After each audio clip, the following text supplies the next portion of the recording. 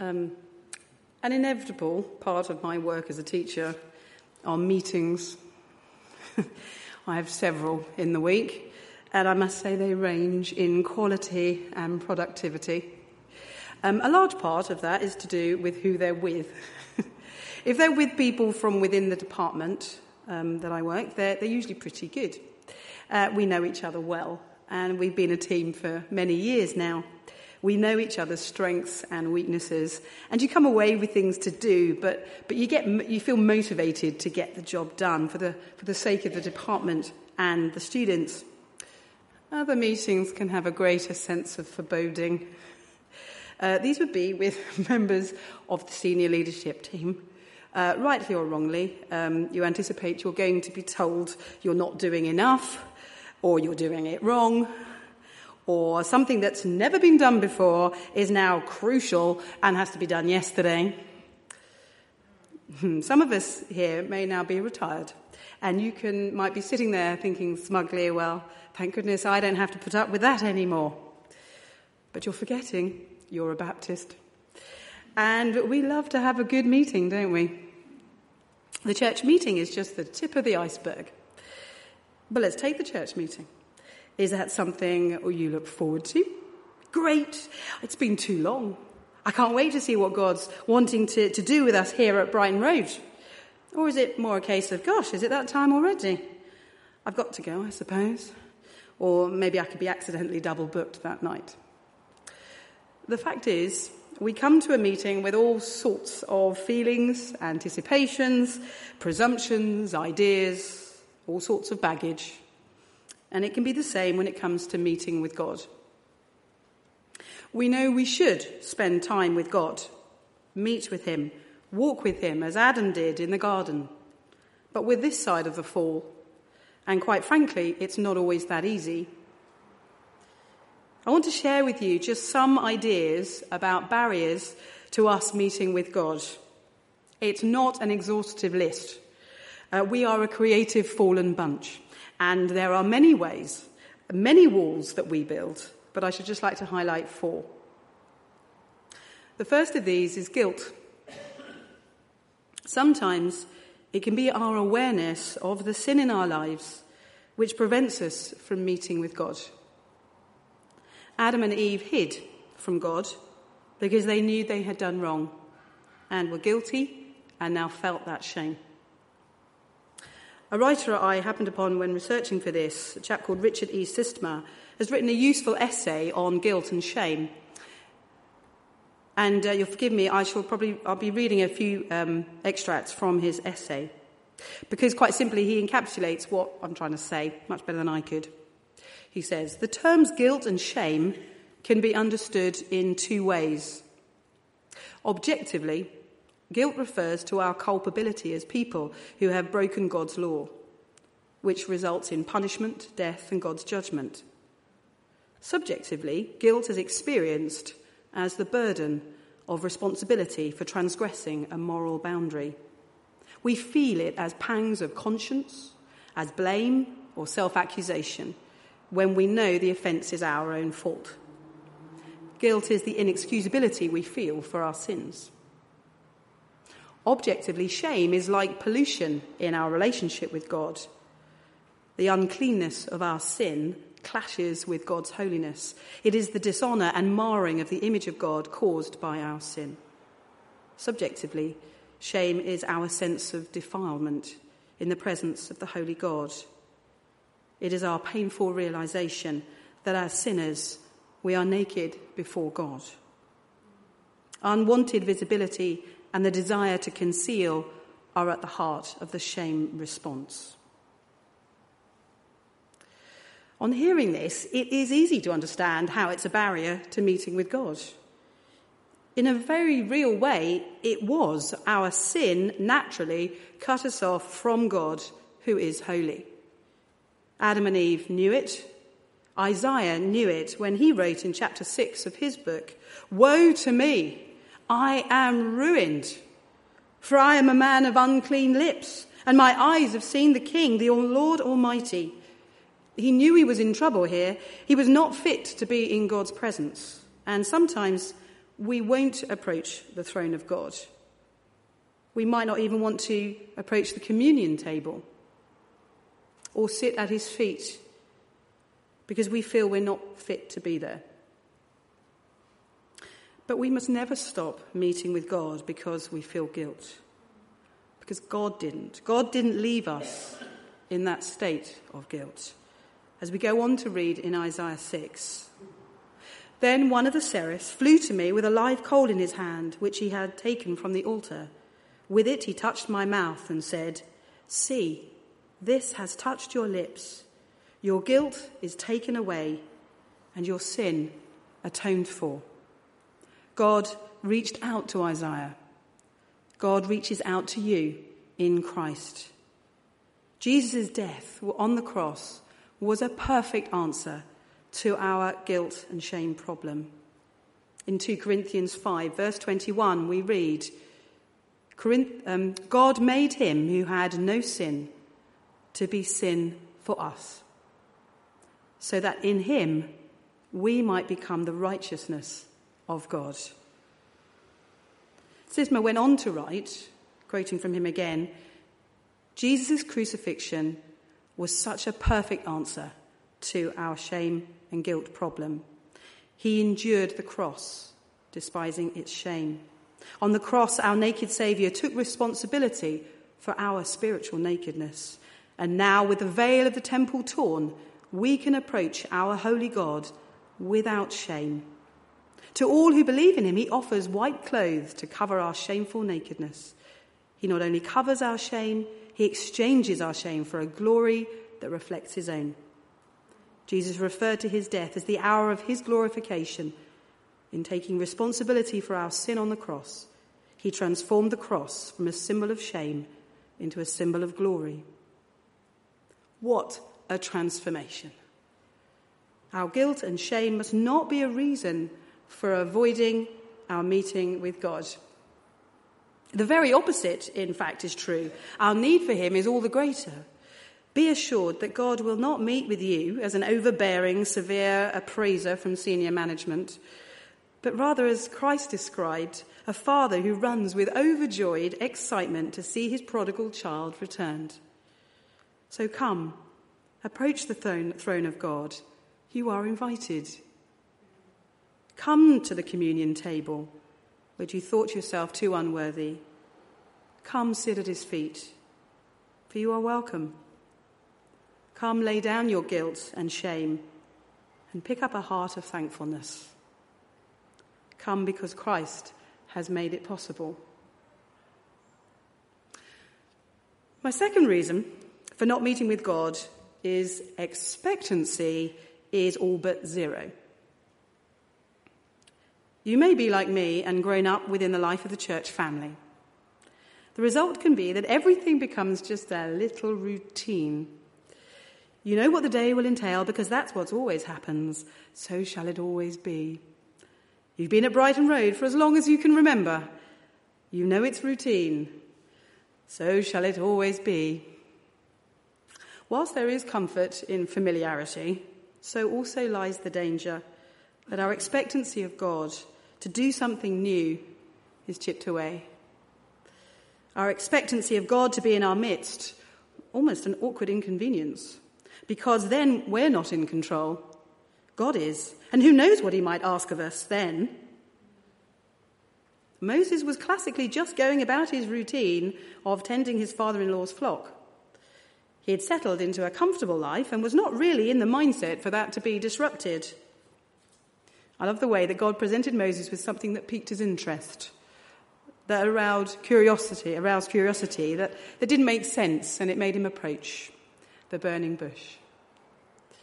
I don't think Moses had set out with any expectation of meeting with God that day. It was like any other. The idea of meeting with God was certainly not on the agenda. God can be so inconvenient, don't you find? He messes up our routine. Better then not to expect him at all, don't you think? That way, if we're honest, that way lies disobedience and a denial of God's sovereignty on our lives. And we do it at our peril. God called Moses when he least expected it, to do amazing things for him, for the sake of his people bound by slavery. I believe that at this point in Brighton Road's history, we must be expecting God to call us to serve him in enabling those here in Horsham, in our families, wider world, to also be freed from slavery and find freedom in Christ, and not simply following our usual BRBC routine.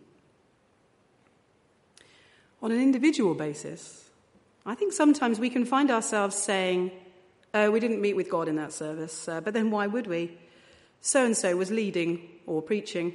So-and-so was playing or singing. We must be careful that our lack of expectation doesn't lead us down the path of cynicism. It's as if we guard ourselves from disappointment by expecting little, so not surprised when we experience little. A self-fulfilling prophecy. We might dress up our lack of expectation as pragmatism or realism. We might say, well, that's just not how it is. Or, well, this is who I am, and things like that don't happen to me. Thomas did much the same. He had no expectation of meeting with Jesus. Why should he? He had watched him die, for goodness sake. Even when those around him, those with whom he was closest, had met with the risen Jesus, he was cynical. We read in John's Gospel, chapter 20. Now Thomas, called Didymus, one of the 12, was not with the disciples when Jesus came. So the other disciples told him, "We've seen the Lord." But he said to them, "Unless I see the nail marks in his hands, and put my finger where the nails were, and put my hand into his side, I will not believe it." I think the modern equivalent of Thomas's reaction might be, yeah, right. There may be even an element of others might meet with God, but I don't. For some reason, Thomas was not with the others when Jesus came, and we can feel a bit like that. He comes and meets with others, but not me. And our expectation of meeting with God diminishes. Not expecting to meet with God becomes the norm, the presumed pattern, and the comfortable routine. It may be that your expectancy of meeting with God is low because, quite frankly, you doubt his existence. If you doubt there is a God, then the chances of meeting him are remote, or so you'd think. Just as God met with Thomas in his doubts and zero expectation, so he met with a confirmed atheist called C.S. Lewis. C.S. Lewis wrote of his experience in Surprised by Joy. "You must picture me," he says, "in that room in Magdalen, night after night, feeling, whenever my mind lifted even for a second from my work, the steady, unrelenting approach of him whom I so earnestly desired not to meet." God will meet you even when your expectation of him doing so is at an all-time low. Even if you're resentful and scared at the prospect, as Lewis was. Lewis describes himself as a prodigal who was brought in, kicking, struggling, resentful, and darting his eyes in every direction for a chance of escape. I'm quite encouraged by that. You might not expect to meet with God. You might do this to manage your expectations and stave disappointment. Or it could be because cynicism or skepticism has crept in.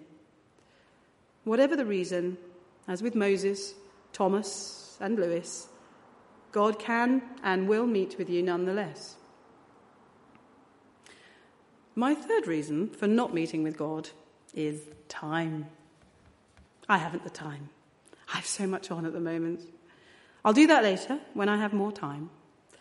As soon as I get through this, I'll make time for God. I think in my head, and some of them out loud, I've said all of these. Felix's story, found in Acts 24, is a cautionary tale of one given the opportunity to be in relationship with Christ, but used time as an excuse not to.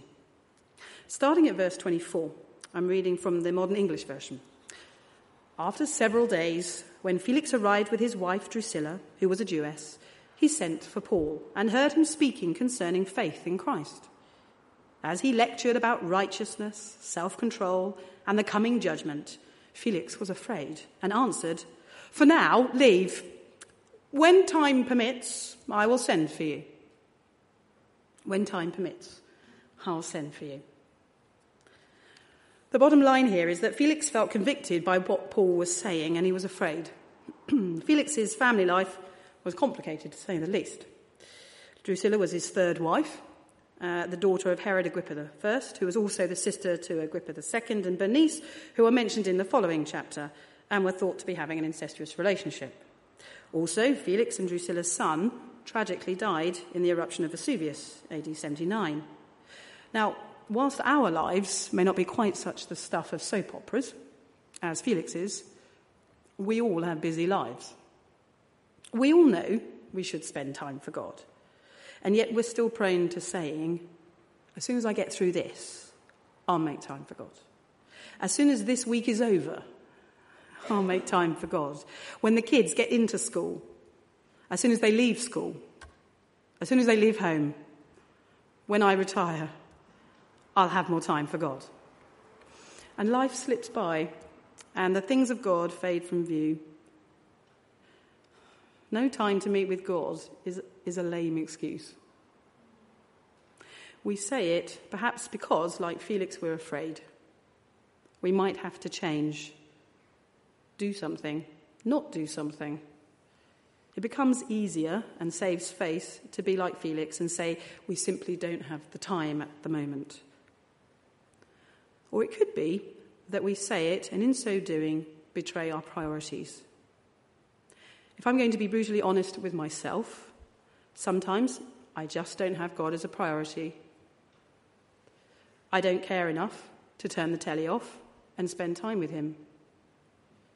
That, for me, can be the bottom line. Saying I haven't the time is a lame excuse, and if I'm honest with myself, I know it. My final reason for not meeting with God is thinking that you're spiritually not really there yet. That somehow everyone else has their spiritual journey sorted. To put it figuratively, everyone else, they are robust, strong giants of the river spiritual that swim purposefully. But you feel like a minnow that's rather confused by it all. You think to yourself, why would God want to meet with me, little old me? I'm not that important in the scheme of things.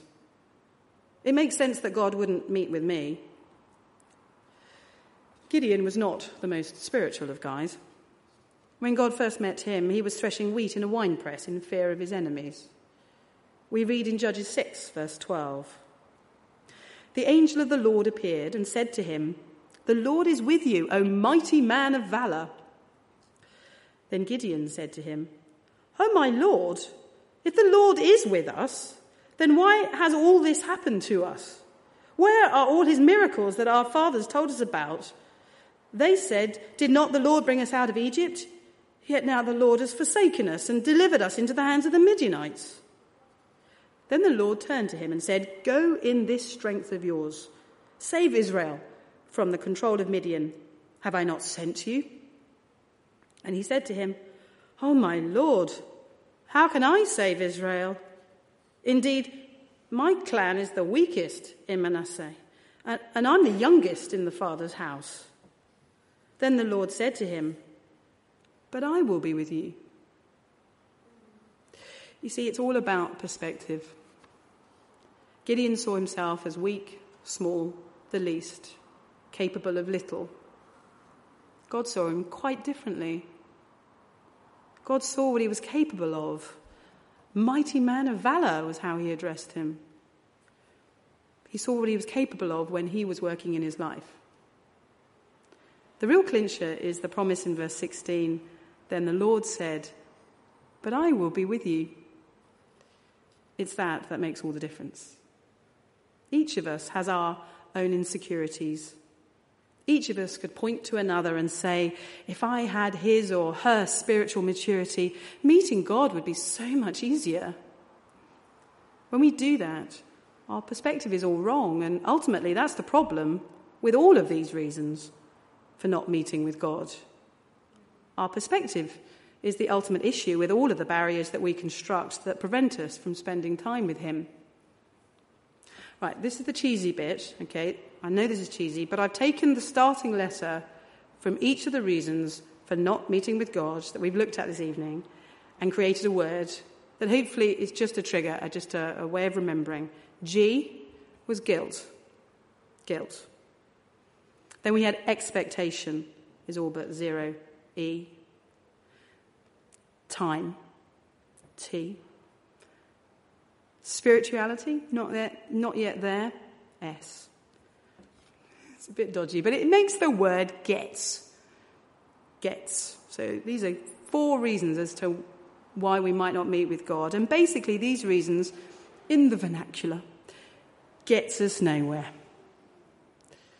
We don't meet with God as these reasons, guilt, expectations so low, time and self-imposed spiritual inadequacy, gets us in the wrong mindset. Why? Because they all start with ourselves. I'm too sinful. I'm not that sort of person. I'm too busy. I'm not good enough. We don't meet with God when we wallow in ourselves, just as it's difficult to see the sky when you stare at your navel. Let us take time to change perspectives. In a practical way, that could be meditating on his promises. Or as my old youth leader once wisely recommended to me, look up and reflect on all the times the word thirst is found in the Bible. To meet with God, we must seize present opportunities. Don't put it off. God so wants to meet with each one of us. To find time to meet with God, you may need to deal with known sin. Don't be afraid. God loves you and wants to take the burden of guilt that you feel from you. To meet with God, you might need to establish proper priorities. You're in a relationship with him. He's serious about you. What about you with him? I want to close by reading a poem that may be familiar to some of you. It's a favourite of mine. It's by George Herbert and is simply called Love. Love bade me welcome, yet my soul drew back, guilty of dust and sin. But quick-eyed love, observing me grow slack from my first entrance in, drew nearer to me, sweetly questioning if I lacked anything. A guest, I answered, worthy to be here. Love said, you shall be he. I, the unkind, ungrateful, oh, my dear, I cannot look on thee. Love took my hand, and smiling did reply, who made the eyes but I? Truth, Lord, but I have marred them. Let my shame go where it doth deserve. And know you not, says Love, who bore the blame? My dear, then I will serve. You must sit down, says Love, and taste my meat. So I did sit and eat.